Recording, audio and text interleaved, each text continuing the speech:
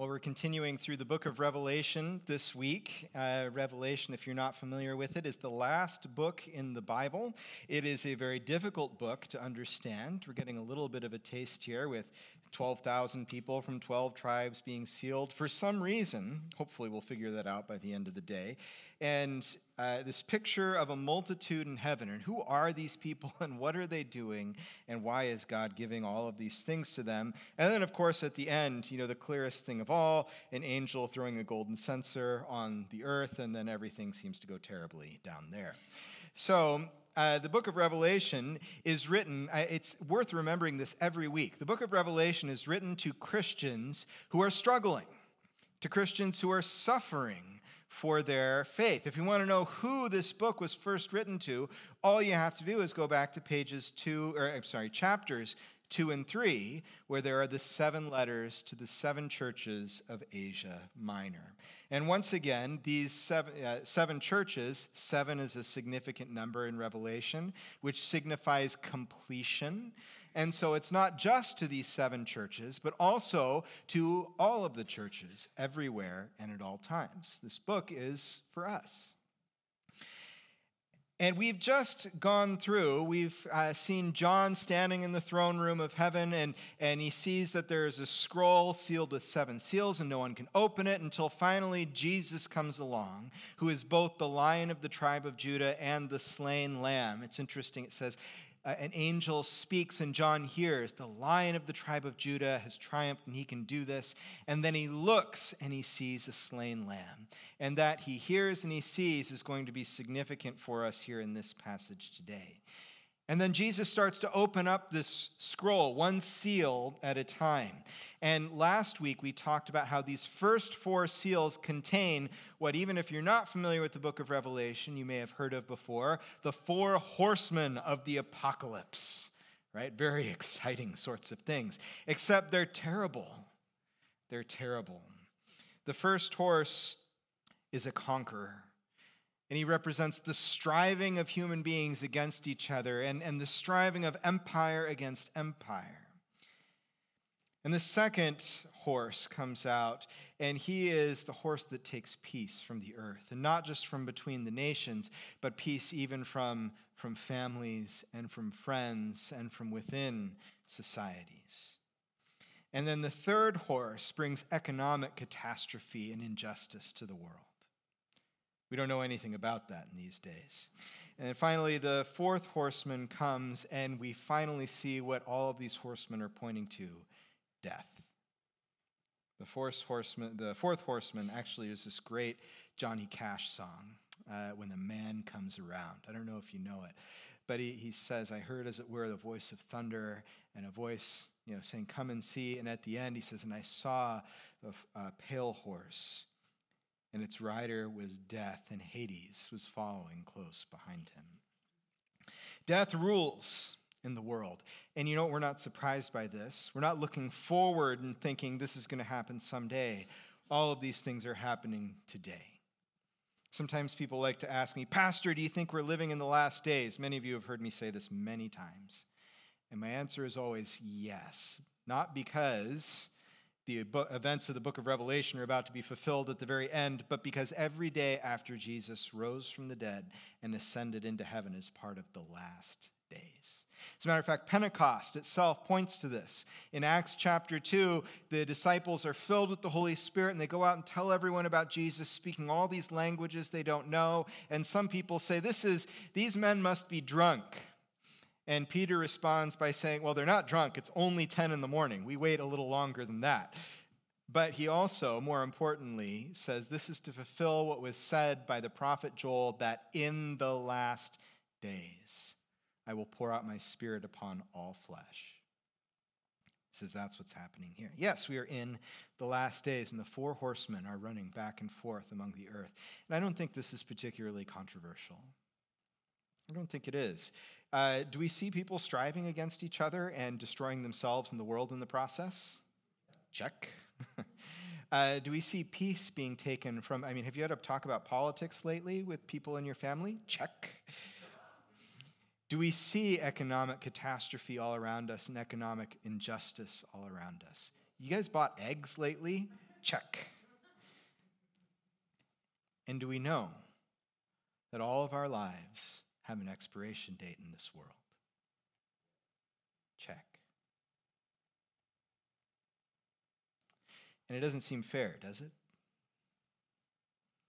It doesn't seem fair in so many ways. Because what did we do to deserve this? Anyone feel that way? I mean, it's easy sometimes, and as a matter of fact, we feel this tension in our own hearts, and our culture loves to do this too. We're like, oh yeah, that guy. If there's a hell, he's going. You notice what happens? There are actually some really wonderful things happening in our society in recognizing that life is not always fair. You know, whatever problem. I mean, I don't think we can look at any movement or any institution or anything in our society and say it's all good, it's all perfect. But I also think it's pretty hard to look at any movement or every movement in our society and say it's all bad. There's usually a kernel of truth somewhere.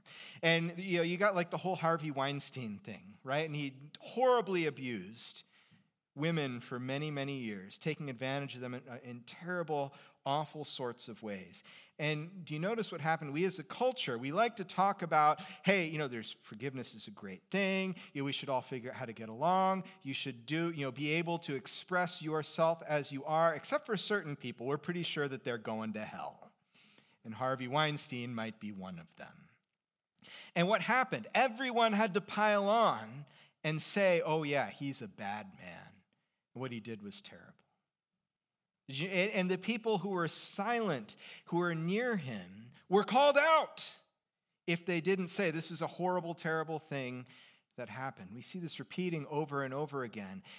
Culturally, and I'm not just speaking by the way of the culture out there, but also the culture in here very often, one of the things that we need to do to belong to the culture and to make sure that we prove we're a good guy is to disapprove of the right people and disapprove of the right things.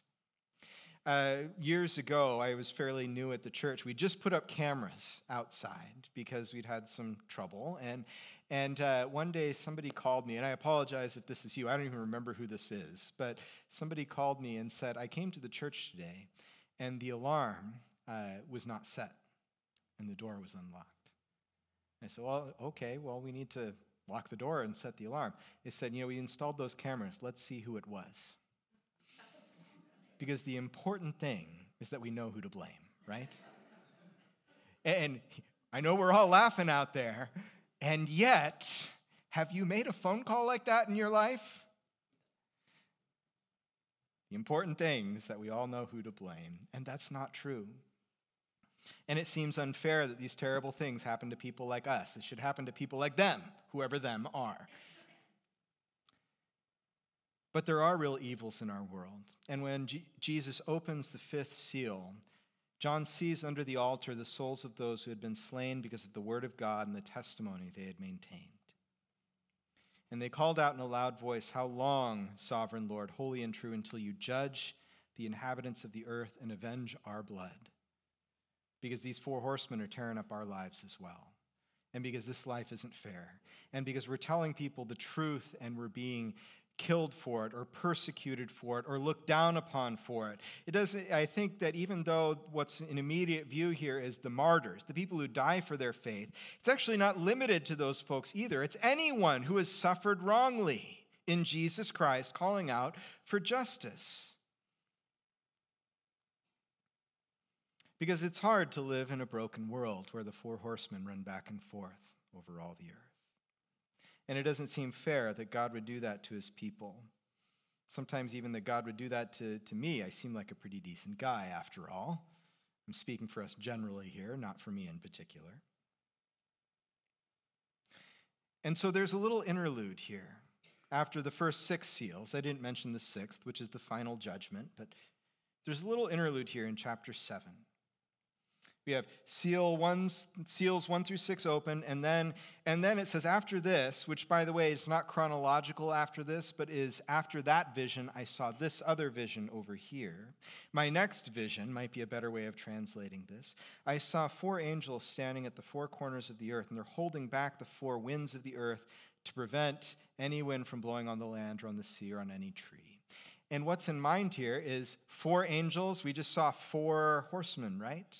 And these are the same people, same heavenly beings. So before they get to work, another angel comes up from the east, from the sunrise, having the seal of the living God, and he called out in a loud voice to the 4 angels who had given power to harm the land and sea, "Don't do anything until we put a seal on the foreheads of the servants of our God." Now, a seal, if you take a look at Craig Keener here, he says that a seal is... Well, I got the wrong quote here. But Keener, in talking about seals, I mean, it's basically you got your signet ring, right? Because you're somebody with authority. And you find some wax. You put wax on your document that you want to seal up. You press your ring into it. And it says, "This is my document," right? Because this is my seal. And if the seal is broken, then it means that could be a bad thing. You can't trust the contents of the document because someone may have changed it. But as long as the seal is whole, it protects the document in its integrity. And here's where we're going to come to Keener. See, Keener says that these people who are sealed, these 12,000 from each of the tribes of Israel, although Dan is missing, and I don't have time to get into that this morning, but these 12,000 from each of the tribes of Israel, numbering 144,000 altogether, he says, like documents or merchandise sealed and stamped to guarantee their contents and prevent tampering, God's servants were to be marked off as his. Now, here's what this doesn't mean. This doesn't mean that nothing bad will ever happen in our lives, right? Because otherwise, none of us are Christians, right? Because bad things have happened in our lives. But here's what it does mean, that even as the world falls apart around us, even as we might hurt, even as we might be in pain, God has chosen to place his mark on us. He has engraved us as his. And as we sing before the throne of God above, a hymn we do every once in a while here, it says, "My name is graven on his hands. My name is written on his heart, and I know that while in heaven he stands, no tongue can bid me thence depart." When you were a kid, you, or more likely your mother, might have written something on the inside of your jacket or something else like that, especially if you are prone to losing things. I have to have 2 of everything so that when I lose the first thing, I still have the second thing. Why do they do that? Why does mom do that? Why would you do that? It's mine, right? You can't just pick it up and take it for yourself. It's mine. But here's the other thing.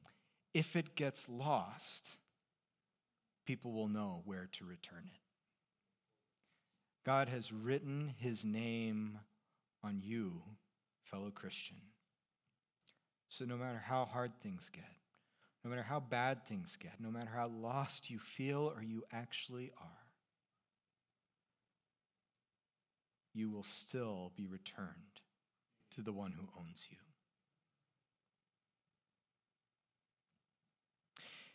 And multiple times in the book of Revelation, we'll come back to this idea of the 144,000 and the people who are sealed, who God holds on to and doesn't let go. See, this isn't a physical protection that we're being given, right? Even the jacket with its name written on it might end up in some nasty places before it gets home.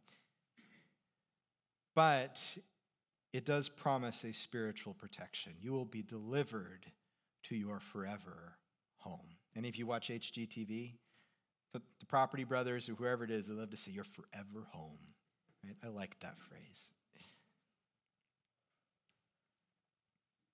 See, what we're going through today, these 4 horsemen running back and forth, there are 2 different things that they're achieving in the world. I like how N.T. Wright actually describes or summarizes this whole section of Revelation, where we've got the 7 seals followed by 7 trumpets, followed by 7 bowls of God's wrath, and then a lot of explanation of how that works until about the end of chapter 19.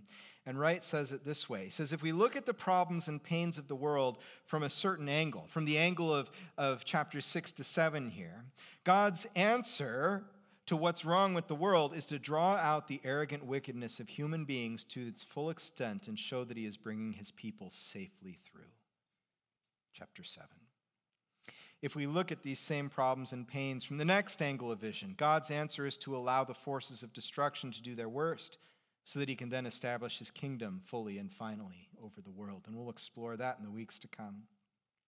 And if we take a deep breath, I like how he says that, if we are not too afraid to continue and begin the story again from yet a third angle of vision, these would be the 7 bowls of God's wrath, we will see the full depth and horror of the problem of our world, to which God's answer will be to inflict on the rebellious world the equivalent of the plagues of Egypt, before finally rescuing his people and judging the dark powers that have for so long enslaved them. He won't leave us alone. And yet, we get caught up sometimes in the suffering. And so there are 2 things that happen. See, these trials, these 4 horsemen, the trumpets we're about to hear in the next weeks, and then the bowls of wrath we're going to hear after that. These trials serve the purpose of hardening the ungodly in their response to God. And I don't think this is rocket science either. I don't think this is particularly surprising. To show you, for example, where it says this in the book of Revelation, it says when the 6th seal was opened and the world comes to an end, it says the kings of the earth, the princes, the generals, the rich, the mighty, and everyone else, both slave and free, hid in caves and among the rocks of the mountains. And they called to the mountains and the rocks, fall on us and hide us from the face of him who sits on the throne and from the wrath of the Lamb. See, there's still no repentance, is there? There's still no, maybe at this moment, maybe it's not too late to make peace with this God. It's nope, we've made our choice. We made our choice long ago, and it shaped our lives ever since. And so now rocks and mountains hide us, fall on us, kill us before God's wrath reaches us. But it serves, I think more hopefully, another function. The seal demonstrates that where the ungodly are hardened in their response to God, the trials that God's servants go through purify them. And I don't think this is particularly surprising either. I heard somebody once say, I think it was John Piper, the worst prayer we can pray for our children is that God will keep them safe forever. That doesn't sound right, does it? I don't know about you, but I would love for my children to be as safe as possible for all their lives long. But when I reflect on my own life, and this is where Piper goes next, the most important things I've ever learned came in times of danger and of hurt and of injury. That's the broken nature of the world that we live in. We are transformed more by the hard things we go through than we are by the good. Isn't that a strange thing? Think about it this way. Has anyone ever complimented you? This is participatory. Let me see. Has anyone ever complimented you? Make you feel good? How long? Yeah, a few minutes. Maybe you remembered it fondly a little bit later. Has anyone ever said something nasty to you? How did it make you feel? Terrible. Terrible. For how long? Quite a long time.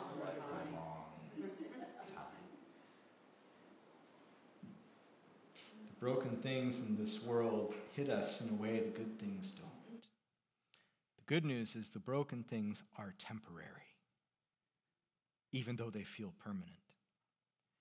Because, and I'm going to cheat a little bit and go to the end of our passage here, one of the elders asked me, those in white robes, who are they and where did they come from? And John says, hey, you're the one in charge of this. I don't know, you tell me. And he said, these are they who have come out of the great tribulation, and they have washed their robes and made them white in the blood of the Lamb. Therefore, they are before the throne of God and serve him day and night in his temple, and he who sits on the throne will shelter them with his presence. Never again will they hunger. Never again will they thirst. The sun will not beat down on them, nor any scorching heat. They must not live in the valley anymore. I don't know. For the Lamb at the center of the throne will be their shepherd. He will lead them to springs of living water, and God will wipe away every tear from their eyes. See, the hard and hurtful things feel permanent, but in reality are temporary. And the good things feel so transitory, but in reality last forever.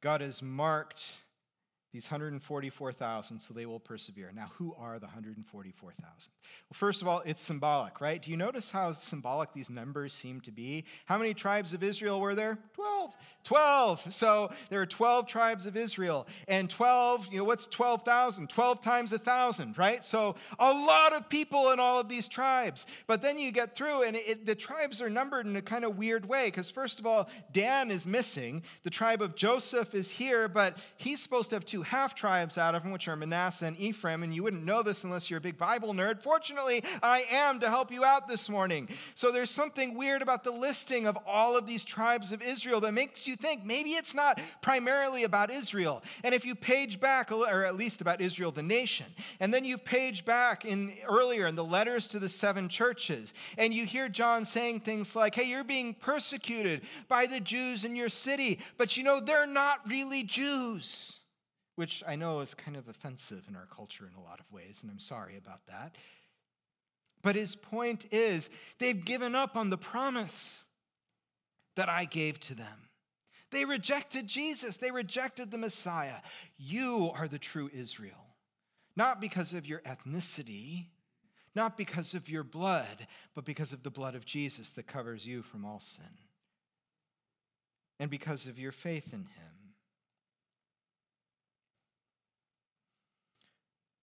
So when he's numbering all of these tribes of Israel, he's really numbering the church. That idea of Israel here is meant to lead us to the church. And then what do we see? Well, there's another vision, right? So he's got the vision. He sees the 144,000 sealed to be protected spiritually until the very end. And then, after this I looked, and there before me was a great multitude that no one could count, from every nation, tribe, people, and language, standing before the throne and before the Lamb. And they're praising God. And they're the ones who are receiving all of God's promises. See, these people are the same. The 144,000 who are sealed is that symbolic representation of the great multitude. And here's where I said, you might remember I said a little bit earlier that in chapter 5, John's told, don't worry, the Lion of the tribe of Judah has triumphed. And then he turns and he sees the slain lamb. John is told the 144,000 of Israel are being sealed, and then he turns and he sees the great multitude that no one can number.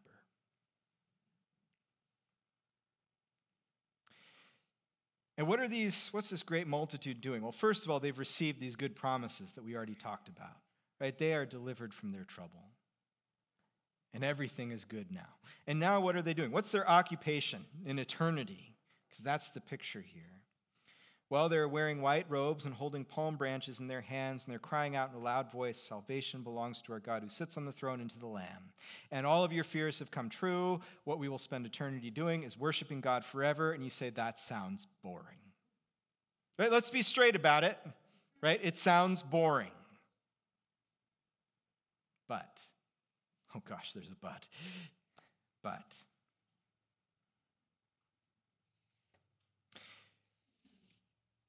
have you ever received a gift from somebody when you didn't get a gift in return for them? Like around Christmas time, you're thinking, who do I need to get gifts for this year? And somebody comes up to you and they give you a gift, and they're like, hey, I just Merry Christmas, I love you, I'm glad we're friends, and you get that gift, and you're not feeling any gratitude. What you're feeling is terror that, oh no, I didn't get this person a gift. So how do you respond? You know how you respond, right? You say, yeah, your gift's coming from Amazon. It's not here yet. I think there was a shipping delay. I know it'll be here soon, right? Because we can't be in debt to each other this way. If I get a gift from you, I have to give you a gift in return. Let me ask you something. Are you feeling a lot of gratitude in that moment? Because gift giving creates debts instead of gratitude. That's why we get so stressed out around Christmas time, right? I got to find a good gift for everybody because it's a responsibility. There's no love left in Christmas. There's only the pressure of giving the good gift. But have you ever received a gift from maybe somebody who's very close to you? Someone you have this relationship of mutual trust with. Let me put it to you this way. Joshua Kerr and I, he's an associate pastor at First Pres in Visalia. We had the privilege of ordaining him here to that ministry. And we're getting together once a week to read our Greek Bibles together because we learned how to do that a long time ago, and we're forgetting how to do that, and we don't want to forget because we paid a lot of money for it, and we worked really hard on it. And so we get together and we do this. And we have lunch. And so what happens every time we get together to have lunch? Right? I got this one. No. No, I've got this one. Wait, who paid for this last time? It happens every Friday with the guys from here who go to lunch up there. Whoever gets to the register first gives over his card, and everyone else says, oh, it was my turn to pay. The first guy says, no, it was my turn to pay. And then we all grumpily thank each other. Well, thank you. I guess this is good. Because when our experience of gratitude is tempered by a perceived debt, it is not a joy. It is not a joy. And that's kind of how we feel about God right now, right? Yeah, Jesus, he died for me to save me from my sins, and I really wish he didn't have to do that because I feel bad. I feel bad about that. Jesus, I feel really bad you had to die for me. I wish I could have just been a little bit better. I wish I could have taken care of that. And so the idea of worship becomes a responsibility, right? I guess I got to worship God. I guess I have to be grateful to God. One of my favorite books is Gaudy Night by Dorothy Sayers.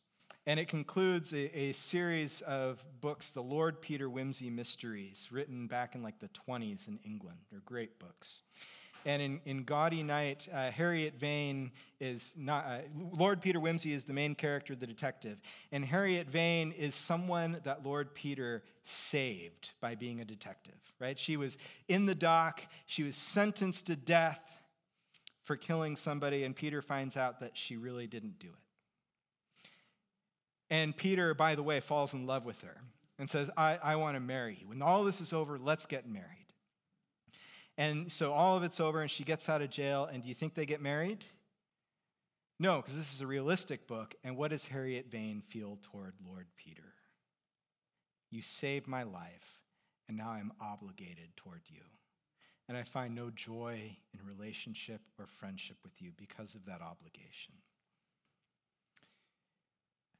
There's a moment in Gaudy Night where Lord Peter buys something for Harriet, and he says, that deserves to be put in a glass case. And Harriet responds, why? And Peter says, it's the only thing you've ever let me give you. And Harriet says, accept my life, accept my life, accept my life. And Peter says a word I'm not allowed to say in church. And he stared out angrily over the windshield of his car. It must have been a pretty bitter gift if you can't let either of us forget it. And I think we have some of this in our relationship with God, don't we? Accept my life. Accept my life. Accept my life. But later in the book, Peter has changed as well. And where he was trying to hold on to Harriet and not let her go, now he lets her risk her life as they try and solve a mystery together. And Peter says, I managed finally to let you go and do this. And Harriet responds, Peter, I did manage to appreciate that.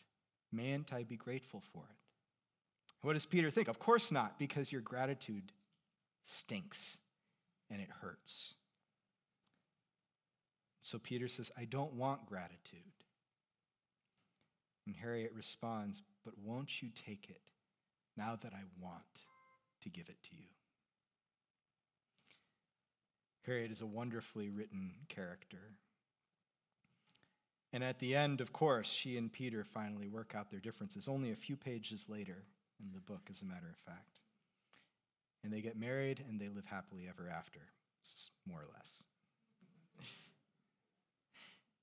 Now think on your own of what a strange thing gratitude is. Sometimes an unwelcome visitor, sometimes an obligation to someone you don't like or don't respect or just don't want to be indebted to. But on the other hand, gratitude is sometimes a life-changing feeling and experience that brings joy and seals a relationship forever. I think that's what we see in that last scene, Peter saying, I don't want gratitude. She says, I'm not giving it to you because I owe it to you, but because I finally want to. You ever felt that sort of gratitude towards somebody? There was no sense of obligation. It was just a pure thank you. And when you have that sort of gratitude, it's something you keep repeating back, over and over again to that person. I'm so grateful for when you did this. Thank you so much. I think so much of you because of it. I love you. See, gratitude turns into love at the end of the day. And the saints in heaven here in chapter 7, which is you and I, we are the ones sealed. We are the ones who are living under the 4 horsemen. We are the ones who we can't escape all of the physical danger, and yet our spiritual future, our eternal future is guaranteed. And one day when we stand in God's presence, it won't be any longer, God, I'm so sorry how badly I messed this up, that Jesus had to die for me. But instead it'll be, I can't believe you died for me. You are incredible. You are amazing. You see what they're saying here? Amen. Praise and glory and wisdom and thanks and honor and power and strength be to our God forever and ever. Amen. It's not because it's out of obligation. It's because they finally come to understand fully who God is and what he's done. They've stepped outside of the world where the 4 horsemen run back and forth, damaging and contaminating everything in their path. And instead they see there is an entirely new sort of world. It doesn't play by the same rules. And it's because we belong to a God who doesn't play by the same rules. To a God who doesn't hold things over our head forever and ever. To a God who will give to the repentant and to the people who want the gift of his salvation, all of the gifts of his salvation. They will no longer hunger or thirst. The sun won't beat down on them. He will be our shepherd, and God will wipe away every tear. You notice how it doesn't say there will be no more sad things? I don't know if there will be or not. That's not the point. It doesn't say there will be no more sad things. It says he will wipe away every tear. What's it like when someone comes up to you and does that for you, who washes away your sadness? That's love. That's relationship. He wants to be that involved in our lives.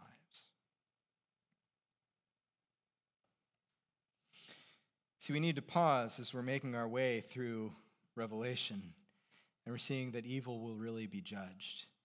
To remember that the judge is just, and he is fair, and he longs to save. And he protects his people, even when it feels like the world is falling apart around them. And he uses the broken things in our lives to make us more like Jesus Christ, for our good and for our neighbors. And just as surely, maybe even more surely, don't call me Shirley, right? But maybe even more surely than any of the rest of this stuff, than the judgment that's coming, God has marked us as his own. My name is graven on his hands. My name is written on his heart, and while in heaven he stands, no tongue can bid me thence depart. We didn't get to the 7th seal. That's worth getting to. We'll have to wait. But as we respond to God's word this morning, as we think on eternity, we think on a good future, and it looks a little strange. It doesn't, well, It looks like relationship, and maybe a relationship we're not entirely sure that we know or we want at the moment. I want to do two things. One is we're going to sing the love of God here in just a moment as an illustration and as praise. But the second thing is, maybe here this morning you're recognizing that's not the relationship I have with God. It's a relationship of obligation. I give so he gives back, or he gives so I have to give back. And there is no way to God except by taking the first step. There's no argument I can give you or anyone else that is a magic bullet that'll convince you. Doesn't mean there aren't good reasons. There are. That's part of why I'm a Christian. But maybe you need to take that step this morning. And if you do, we're just going to pause in prayer. And I'm not even going to give you words for the prayer. Why don't you bow your heads and close your eyes just for a minute? All you have to do is just say, God, I want to turn around right now. And I want to know you, not just as someone who judges, not just as someone who is sovereign over this world or king of this world, but I want to know you as the one who wipes away my tears. And would you show me how to do that? He will honor that